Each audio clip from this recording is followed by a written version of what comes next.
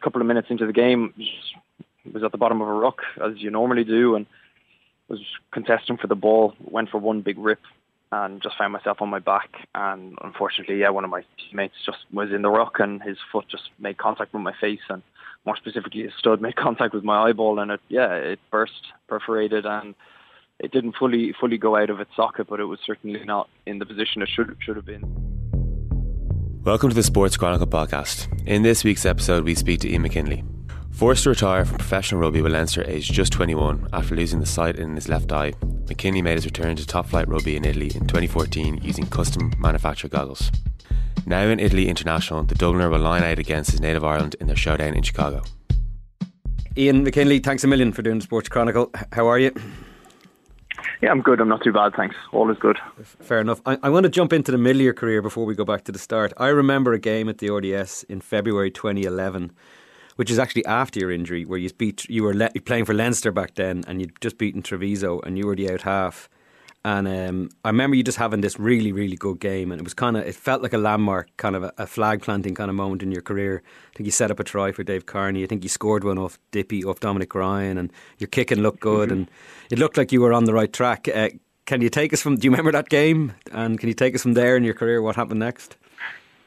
Yeah, I certainly remember the game well, because it was my first ever start in the RDS, so obviously, I was nervous and wanted to do well and show Joe that I was able to make the step up. So I remember everything went well. The bounce of the ball went my way that game, and I vividly remember that Joe was not happy after the game because we didn't get a bonus point. So that certainly, from receiving a Man of the Match award to then getting getting shouted at in the changing room brought you back straight down to reality, and you realise that rugby is a team game, and we didn't achieve the goal that we wanted to in that game. So, but no, I certainly have fond memories of any time that I pulled on that jersey. That was pretty funny, because we were building you up as journalists always do. We were going far the complete the other way. Here's the next big thing. Here's the understudy, and poor old Ian Madigan wasn't liked, but here's the understudy for Johnny. But yet Joe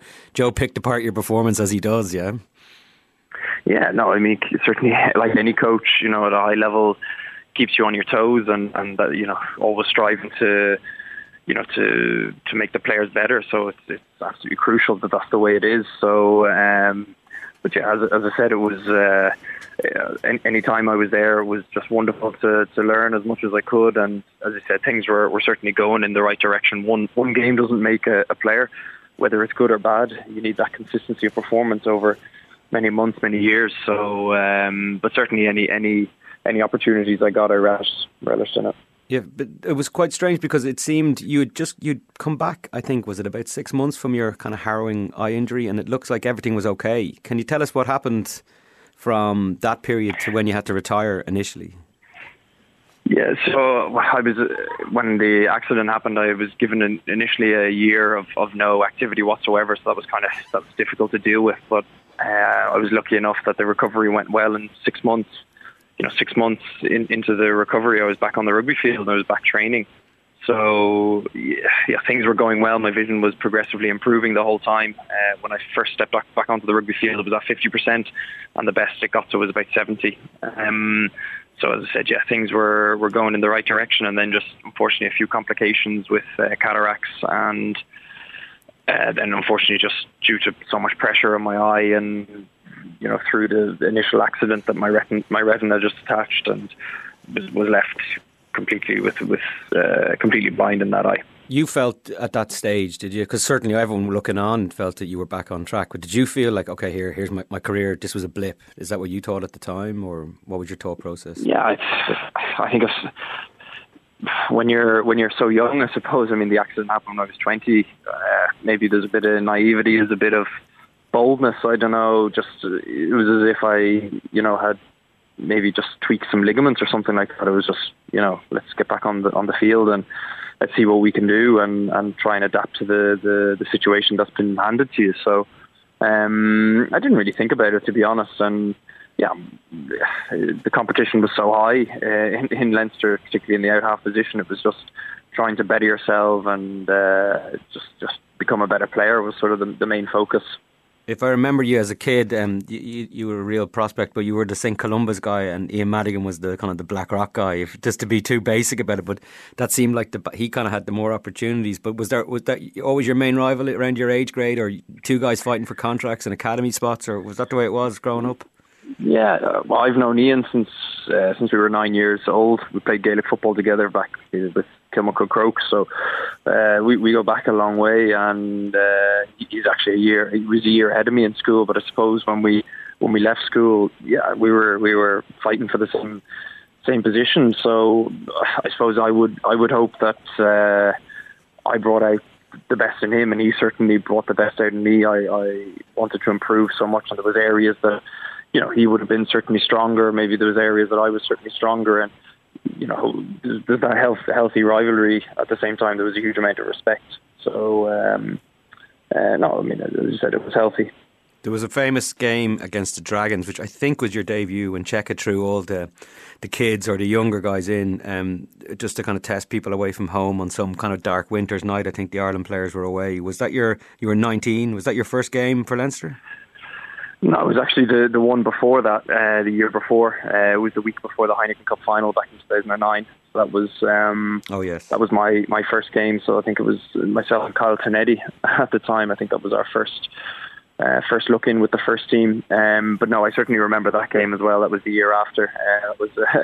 That's a tough game with the weather not been perfect. Close towards Christmas time, it was obviously a tough game, and we got a bit of a hiding. So you have to learn to grow up pretty quickly, and I think some of the guys did that. But at the same time, it felt like your career was progressing pretty quickly. You were on track, yeah. You were going in the direction you wanted to be, established pro in the Leinster ranks, and then ideally Ireland. I think you played, was it 9 games for the Ireland 20s? So you were ticking all your boxes on the way in your career at this point, weren't you? Yeah, no, absolutely. Things were going really, really well, and you know, having completed then the academy, and then got, you know, and that was interrupted with the injury as well. So I had a big period of stop there. But I was able to manage. I was able to get a contract at the end of it with Leinster. So obviously, yeah, at the age of 21, I have a contract in hand, and I'm playing with, you know, one of the best teams in Europe. So things were certainly going well. Fair enough. Can you take us back to this game, 2010? You're playing for UCD against, and I think you were stamped on by a teammate, and it led to a perforated eyeball, which is, sorry for the gruesomeness of this, but did it essentially your eye pop out, or can you take us through that game and what happened? Yeah, so was just playing a club game, as I said, with UCD. It was my club at the time, against Lansdowne, sort of top of the table clash, and just a couple of minutes into the game, was at the bottom of a ruck, as you normally do, and was contesting for the ball, went for one big rip, and just found myself on my back. And unfortunately, yeah, one of my teammates just was in the ruck, and his foot just made contact with my face, and more specifically his stud made contact with my eyeball, and it burst, perforated, and it didn't fully go out of its socket, but it was certainly not in the position it should have been. So the doctors, obviously, when they came on, looked at it straight away, and you know, they knew that that's not normal, and I was rushed straight away to hospital, had emergency surgery, and that's where I recovered. I know you've told this story so many times, so I do appreciate you doing it again, but it just sounds so horrific. Did you yourself, you obviously you've got it okay with it, but I think it's people listening or people reading would struggle with it. How were you? It must have been a really, really tough time in your life, because never mind getting back to rugby, you must have been worrying about your health, your life, everything. Yeah, again, I suppose when you're young, there's a bit of naivety involved, and like my vision went straight away. It went completely black, so I knew it was pretty drastic. There was something horrendously wrong, and you know, when I went into A&E into St Vincent's, and the whole sort of A&E room sort of stop and look at you, you know that there's something not right, because I didn't look at it at this point. So I already looked at it as I was on my way to the Ioneer. And yeah, it wasn't a pretty sight, but there was no pain whatsoever. Whether that was just shock, I don't know. But honestly, there was no physical pain. I suppose the mental side of it, really, it didn't hit me until I had to retire. The months after that were the really difficult times, to be honest. The physical stuff, you know, that passes, but the mental stuff is obviously the real difficult thing to try and get over. considering you were 50% vision, which seems like a miracle in itself that you got up to 70% vision again, it feels like there was unbelievable, which actually didn't turn out to be a great story in itself, but you came back. That whole process coming back just seems so remarkable that you came back so cleanly, but obviously it was a false dawn, wasn't it? Yeah, I mean, well, the surgeon and the doctors working in the eye and ear, they honestly saved my eye because I still have it. It might not work, but I still have it. So they did unbelievable work for me, even to get up to 70% vision was a miracle in itself. And the really frustrating thing was the doctors, said that usually 6 months after an accident like this, things, you're in the danger zone, and then sort of 6 months after you're okay. So when my retina detached, that was 18 months after. So that was really frustrating as well, to think that you're sort of in the clear and then something like that happens. But yeah, I mean, like I always say, there's a lot worse things that can happen to you. From a professional point of view, it was not ideal, but you just learn to get on with it. You would hope to believe that it makes you stronger. I certainly know it's made me stronger, and you just, honestly, it might sound kind of blunt, but you literally just get on with it and just put the head down and keep working. You certainly did. I heard you say before that you were gouged by an opponent in the AIL. Were you targeted because of this in future games? Which sounds just crazy, but did that really happen? What happened there? Yeah, there was a couple of ugly incidents. I don't like to sort of document it too much, but at the same time, it did happen, and I wouldn't wish it upon anyone. But I suppose you'd have to ask the people that did it what they were thinking. So I can only say that, to be honest. That must have made you go crazy, though, especially when in the moment it happened, because you don't seem like a kind of a super aggressive kind of guy, but that would drive anyone to. Yeah, I think maybe more irritated my parents, but sure. Yeah, it's obviously not a nice feeling. But yeah, you don't want to see that sort of stuff in the game, and hopefully it never happens again. You touched on your parents there, and your partner, and your family around you. I imagine there's no way you get through all this without a strong base of support, family and friends support. Yeah, absolutely. You whenever there's something tragic that happens to you, you realise which people are the closest to you. And they've stuck by me through everything, and they've picked me up more times than I can think of. So I owe, for where I am now, I basically owe huge amounts to them, and I'll forever be grateful to them. And family and friends and all that is really, really important, and helps you through the darker times, as it were. Can you take us through the initial retirement, where I think you had colour blindness when you were then in Galway in the summer when you saw traffic lights and couldn't tell which colour was which, and then how that went from there to being told you have to retire? Yeah, so I was just hanging with my mates in Galway, and I was just had a set of traffic lights, and I just realised I couldn't differentiate the colours, so I knew something was pretty wrong again, and rushed straight back to Dublin. Went with my mum to the A&E again. And there they told me that the retina had detached. I had a fourth operation on it, and the next day they told me that the retina detachment had been too big to repair, and unfortunately had been left completely blind. So, they gave me the options of what you could do. I took a few weeks to think about my career, my life, basically, what I want to do. And my dad sort of sat me down and just said, put the negatives and positives down on a sheet of paper, and if the negatives really, really outweigh the positives, then your sort of decision is made up for you. So that's what I did, and spoke to various other people, but I believed I couldn't continue. And I informed Joe Schmidt, and at the age of 21, that was the end of my rugby career. So that was obviously difficult. What were the positives and negatives, Ian?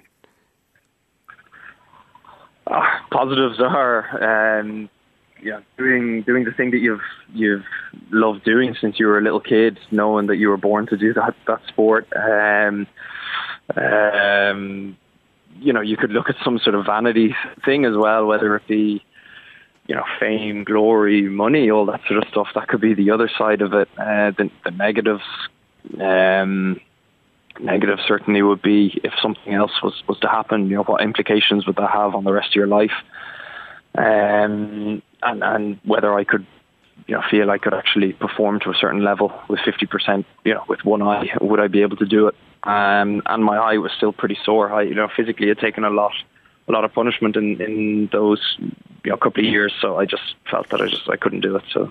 Fair enough. A friend of mine, he lost his eye when he was 13 in an accident. He rides a motorbike now, by the way, and he's always right. needed. Yeah. Trust me, he's gotten over it, and he's got extra mirrors on his bike, and when he drives, he can't see 3D in film. Do you have all these kind of problems, or are these similar things, or other things than us normal people, or us people with two eyes? It's not no. I mean, you adapt pretty quickly, to be honest, to your surroundings. But simple things. The examples I would use the most maybe would be walking in a shopping mall. I bump into people quite a lot, or pouring water into a glass. Your depth perception maybe still is a little bit not 100%. So there's certain things like that, but nothing too drastic. How tough a period was that? Because I presume you'd planned to be a professional rugby player from at least 15. That was when you really started to show potential, and then it just got taken away from you. When it really seemed like you were right on track. So how tough a period was that for you? Yeah, as I said, that's where you realise what people are really important to you, which people are really important to you. They stick by you. But yeah, it was certainly difficult. I didn't watch rugby at all. I just stayed away from it, and it was difficult seeing your mates as well thriving and succeeding as well. I suppose that's more of a selfish point, but it was certainly difficult. But as I said, luckily I have good people around me, and they've kept me afloat, as it were. How did you get to? Is it Udine as an under-16s coach? Did Leinster help with that, or you got into coaching quite young? That was going to be the initial plan. Was it just to see how we go? Why Italy? Yeah, apart from playing, I absolutely love the coaching side of things, especially sort of development years of players, maybe from 14 to 18. I really like the development. Seeing guys, really develop their game, and so. I was working with Leinster a little bit, and they just got in contact, or they received a call from an Italian club in Udine, and they offered me the job, and I went over once just to see if I liked the setup. Went a second time with my missus, and we were happy, and we wanted something different, and we just jumped at the opportunity and moved over in 2012. So that would have been a year or so after I had retired. What inched you back onto the pitch? Because it's 3 years essentially before you got back playing, I think. What was it? Was it little by little, or when did you kind of get into your head, I can do this? No, I think retiring at the age of 21, there's so much that you wanted to achieve, and any sports person that retires, when they're forced to retire, is a really bitter pill to swallow, and that's how I felt. I wanted to succeed. I wanted to reach my goals, my dreams, my ambitions, and I suppose that was always nagging in the back of my mind. And as it so happens, these rugby goggles became available from World Rugby, or they were the IRB at the time, and an Italian company called Reledi, who are the only manufacturing company of these goggles in the world. It just so happens to be in Bologna in Italy, so it's very, very handy for me. And I just thought, well, I want to play with some sort of eye protection. I don't want a repeated situation of the gouging previously, so let's give it a go. And I gave it a go in 2014, and went onto the rugby field with the team I was coaching, which was J4, J5 sort of level. And it was more just a trial, just to see what the product was like, if it was safe for me, for other guys, and mentally if I was good. I knew physically I'd be fine, but mentally if I was up for it, I was. What were you like? Was there? So it's been natural to doubt yourself. I remember. Was it mentally going, "What if I can't do this," or was it a fear of getting hurt, or what was your thought process that you had to get through? No, there was no more fear. I think if I had fear about sort of something happening again, then I shouldn't be on the field. So I mean, I play in complete confidence with the goggles that I wear. Obviously trying them out in the first game, maybe you have a bit of, I won't say anxiety, but a few questions, and luckily that's all been, nothing has happened to me 4 years on, and all the hundreds of games. I've played over 100 games with them, and nothing has happened. So I have full confidence in them. The Brian O'Driscoll played to effectively blind for a lot of his career till he got surgery to kind of fix it. Yeah, and a lot of the time he'd see blurs, and he felt that sometimes I get through gaps I shouldn't get through because they didn't exist. I just presumed they did, and he kind of felt his way through games a lot. You could be blindsided a bit, I imagine. How have you kind of worked that out, or do you trust yourself a bit more because you kind of have to, or what's your way around it all? Yeah, any player shouldn't go away from their instincts. That's first and foremost. You got to play on instinct. So I try not to go too far away from that as well. But there's been a few things I've adapted to. The one example I give, because I won't give, I try not to give too much away, but the one example is that I'm left-footed, and sometimes I can't see the ball when I put it out, so I've had to change my body position a little bit just for the type of kicks that I do. But small little details, small little adaptations, and that's sort of what makes it exciting as well at the same time, because I'm always learning new things, always developing, trying to. It's almost like a race against my eye, basically. Are you at the level of rugby? Are you at the level of rugby player at your age now that you always thought you'd get to? I know, granted, you've had a 3-year break, so that has to be taken into consideration. But are you getting to where you felt the kind of the full version of Ian McKinley as an out half? Are you there yet, or how much has this slowed that process? Is what I'm asking you. No, I'm definitely, from when I retired at the age of 21 to Ian McKinley now at 28, I'm a completely different player. Experience plays a huge role in how you develop as a player as well. And I would certainly hope that I've improved on certain aspects of my game that wasn't there previously. So it's always an ongoing work. It's a work in progress. It's never finished. And I'm just thrilled where I've, sometimes you do need to step back and recognise where you've come from. And I do that. I should do it more, but I try and do that a little bit. But at the same time, you got to realise that I'm playing for Italy, playing for Benetton, and our results. Well, certainly when I arrived 3 years ago, we're not to the standard. And now, as a team, as a collective group, we're starting to see reap the benefits of all the professional people that have been here, that are coming in, and we're reaping the rewards from all the hard work. So it's just amazing to be a part of it. Was there ever because take us through how your professional career kind of was kick-started again, and was there ever a dream to kind of get back into Ireland or get back to Leinster or get back on track to the initial plan, or was that gone? No, because of if I'm to be totally honest, absolutely not, because Italy has given me a second chance. Not only Italy itself, but Udine, so Leinster Rugby Udine gave me the coaching opportunity. Rugby Viadana gave me my first professional contract.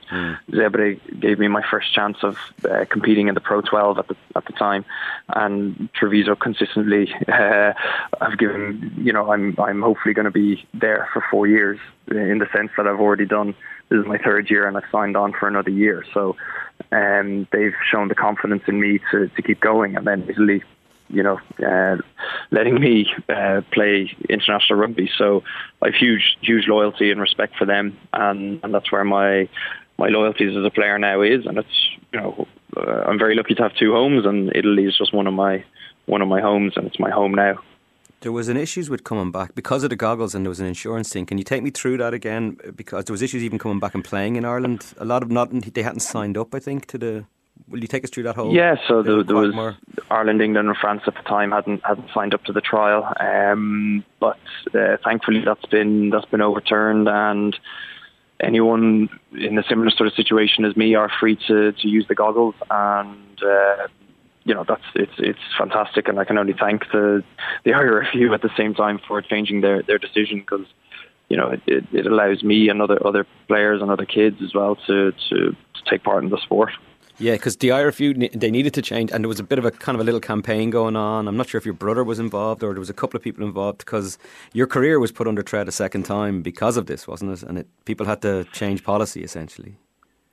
Yeah, well, in terms of my career under threat, yeah, I mean, I wasn't allowed maybe travel to play the games in Ireland, so that was obviously frustrating. But again, we're very, very thankful that that's been overturned, and particularly kids as well are able to play in safety now with these goggles. So that's obviously a huge bonus as well. Yeah, because a lot of kids are going to benefit from this. There's a huge thing. Can you take us through the process of you getting back to? It took a while, but you eventually got back to the RDS, not against Leinster again, which is a nice little bit of irony. But can you take us through that night and that moment? Yeah, well, I've played now a few times against Leinster, but I suppose that game that would have been 3 years ago, and that was the first game of the Pro 12 season. So yeah, that was emotional. I remember got onto the field. I think maybe it was about 20 minutes to go, and I got a really nice, standing ovation from some people. So it was obviously, fantastic. But I certainly preferred the game last year because we won. So for me, all that sort of nostalgia and all that emotional side of things, is fantastic. But at the end of the day, Treviso, we managed to beat Leinster last year, so that'll be the game. And I was on the bench. I didn't get on, but I didn't care because that was for me, that was more important. So, but now, of course, when I look back on things, that was obviously those things are certainly, I appreciate it very much. Would you talk to us about Conor O'Shea and Steve Aboud, I suppose, coming into your lives and the lives of Italian rugby? Yeah, well, I think you're starting to see the results are drastically improving with Treviso and Zebre, and not only Steve and Conor. I mean, they're doing fantastic work, but even Michael Bradley at Zebre, Kieran Crowley, and all the backroom staff. Everyone is working their ass off basically to get Italy, back up where they should be, where we should be, because there's so much talent here. There really is, and it's very, very fine margins, but I think that margin is definitely closing. So, as I said, it's an exciting period to be part of Italian rugby. Conor O'Shea came before us before the match in the Six Nations last season, and he was genuine about it. He goes, look, you obviously you didn't make the squad, you didn't make the matchday squad, and he goes, look, Ian's really, really close, but I cannot pick him for romantic reasons, because I can't turn around to Tommy Allen or Carlo Cana, and that can't be my reason for selection. That's just not how professional rugby works. That was a bit of bittersweet for you. That was a tough one for you to swallow, I'd imagine, because coming back and playing Ireland in Dublin is something that would be just huge for you and your family, I imagine. Yeah, absolutely. But at the end of the day, this is not about me. It's it's about Italian rugby. It's about putting the best people on the field, hopefully to win that game. So, of course, would I have loved to have played that game? Absolutely. The result was not exactly what we wanted, though. So I don't. I would want it to be for the right reasons playing. So hopefully we'll get a good opportunity now next week. What's your thought process when you didn't get that squad? Were you like, okay, I'm not at the level yet, or could you play Test rugby? How do you feel in that environment? Or because you want to keep going up and up. I imagine you want the number 10 jersey from Italy on your back, is what I'm saying to you. So when you didn't get that squad, what do I have to do, or how did you deal with that to get yourself better? I think you just think positively. Think again of 2 years previously I was playing J5 rugby. Yeah. So again, you need to have you just keep thinking positively. Do I want to? Of course, anyone that plays the sport wants to be number one. I mean, that's part of the reason you do it as well. You're fighting for the position. So, again, I mean, there's things I need to work on like anyone else, and hopefully, if my chance comes, you just got to be 100% prepared to take your opportunity. Assess your performances in Test rugby. I think all your caps have come off the bench. How have you done, and where are you at in that regard? Yeah, again, as you said, they've all come off the bench, but they've been all three very different games. So, again, it's just about learning. It's just about getting a feel for Test rugby, and because it's certainly a higher level than European rugby, it's a higher level than Pro 14. So, it's just about exposure, experience, and just learning all the time. One of the biggest things for people who go to France, Italy, whatever, is the language. I was looking at you doing an interview there recently, and you sounded Italian. Are you fluent, or have you sound like you've got your arms around that issue? It sounds like it, but it's far from the truth. No, I can definitely say a few phrases and just about order. I can order in a restaurant and all that sort of stuff. But for me, it's a nice language, and I think to have the respect of people that you work with. You need to be able to speak the same language as them. So no, I put a lot of focus into learning that, and I can certainly carry out a conversation. You can talk to basically the most important thing is that you can talk to your pack or your scrum half or whatever. That's you've definitely got through that one anyway. Yeah. Yeah, no, absolutely. You know, I can give them a pat on the back, or else I can shout at them. I know how to shout at them in a very constructive way in Italian at this stage. You've learned from Johnny Sexton over the years, yeah. Well, him and others, yeah, but he's certainly performing at an incredible level. Yeah, do you look at that because you and him, you were in a slipstream for a while at Leinster? Do you watch him now and go, okay, well that's the benchmark for all of us, yeah? Yeah, I mean, I think what sets him apart from everyone else is just decision making is just exceptional. So, of course, you'd be stupid not to try and learn from him. So, but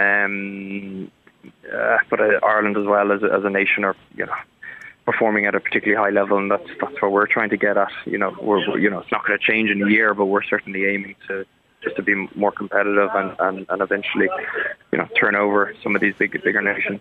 You said that your loyalty is to Italian rugby, and they've given you so much, and they've kind of, well, obviously they restarted your career. Is that you want to play, you want to establish yourself as a test match out half, and you want to stay in the Italian game? Because what I mean is AJ McGinty, another guy not dissimilar to you, had a great World Cup in 2015 for America and ended up getting himself into the English Premiership, and he's doing unbelievable. These are realistic career options. Do you look at that, or England, France, God, Ireland even, or is Italy where you want to be, like long term? No, I'm very, very happy in Italy. Very happy with how things are going, and Treviso are going in a really good direction. So I'm very happy for the time being part of that. What's it like living there, and how much of the rugby culture is growing? Because that's all Conor O'Shea always says. I want to leave this place. Forget about results. Mm-hmm. I want to leave this place with a rugby culture embedded when I'm gone. Are you seeing this? Treviso in particular has a good rugby culture. A lot of rugby bars and stuff like that. So you definitely know it's present. So, but yeah, I mean, when you see the Stadio Olimpico is full, I mean that means that, you know, people are interested in the game. So there's huge numbers playing it. So there's no reason why it can't progress. What's it like living over there? What's your lifestyle like? Fantastic. Yeah. Love it. Weather's good. Wine's even better, so you can't complain. Fair enough. A nice easy week coming up now. This is a huge. You're in behind Carlo Canna. Do you feel like your second choice now, or what's your mindset coming into this week? No, well, again, Conor picks the team that he believes that can do a job. So if I'm picked on the bench to do a job, if I'm called in for the last 10 minutes, just got to do my job. So. As I said, we're not going over there to have a holiday. We're going over there to win a test match and put a marker down. And we're not happy with how we performed last time against Ireland. So we're just hoping to put a few wrongs right. Do you know, actually, funnily enough, what the All Blacks got wrong that week, it seemed, was they had Adidas gigs the day before. They were caught up with going to see how the Cubs were getting on. They were getting around the city where Ireland were just camped up. I don't know if there's many lessons you can learn from the All Blacks losing the test match, but are you looking at that? Because it's a wonderful place to go, and you're going to like the Chicago Bears Stadium, and there's a lot around this test match, isn't there? So you have to be there's caution, isn't there? Yeah, I think everyone's a professional. They know. I mean, some guys prefer to joke a bit more. Some guys prefer to be a bit more strict on things. I mean, we're all adults at the end of the day, so everyone knows how to approach things. So we'll be as professional as we need to be, and we'll make sure that we're right for the game. I know you're process driven. I know you're a good pro, but you come on to a game. The game's in the balance against Ireland. Emotionally, are you looking forward to it, or you're getting to play against Ireland? Absolutely, you know? Which is kind of it's a crazy scenario, isn't it? But it's also kind of cool. Yeah, well, even just to play against some of your mates as well is a nice thing. Guys I would have played with, you know, Rhys Ruddock, Jack McGrath, those lads, you know, that would be nice to play against them maybe, and get in a few tackles and stuff like that. But again, you just have to see how the game's going and just do your best. But of course, it'll be you know, a strange feeling. But you know, I have to mentally prepare myself for that moment if it happens, and we'll just see how it goes. And I'll leave. Who else did you come up with, by the way? It was Jack, Ian, any other guys that who'd be in and around the Ireland squad? Conor Murray, Peter O'Mahony, who else? Poor Nevin Spence. He was our centre. Dave Carney. So it was a good group. Yeah, yeah. It was a very special group of players, aren't they? Yeah. No, it was a good group. How did you do it under 20s, if I may ask? I think we came second in the Six Nations, and then the World Cup, we had a bit of a disappointing World Cup, but we won 2 of the 3 warm-up games, and then unfortunately lost to Wales and then Samoa, so we didn't have a good run. Didn't have a good run in the end. You've got an unbelievable. There's 2 ways of looking at your World Cup pool this year, next year. An absolute nightmare pool, or an unbelievable chance to play against the 2 greatest rugby nations on earth. Which way do you fall on it when you're looking at who Italy have to play in South Africa and New Zealand? Opportunity. I mean, you test yourself against the best in the world. Obviously, it's a difficult group, but every World Cup group is difficult. Mentally, physically, it's difficult. Test rugby's not easy, so you just embrace the opportunity, and we'll see what happens. I don't want to be too soppy about it, but you do realise, because of the goggles and because of your story, that you're an inspiration for a lot of people. And you do say you do stop and smell the coffee sometimes, but do you realise that's something that's going to be long after rugby's gone, that there's a story for you you're going to have to tell over and over again to people? Are you aware of that? Well, listen, I mean, if young kids maybe in particular see someone that's different, if they have the same issue, I'm more than happy to be a reference point for those people. For anyone, that's fantastic. I just want to put rugby in a good light. I don't want something that that happened, which is deemed a dangerous sport, or there's all this concussion issue and everything is coming up. But I want something positive to be taken out of it, and I really believe that this is a positive story. So hopefully, if people take inspiration from that, then I'm delighted. This is the Sports Chronicle podcast.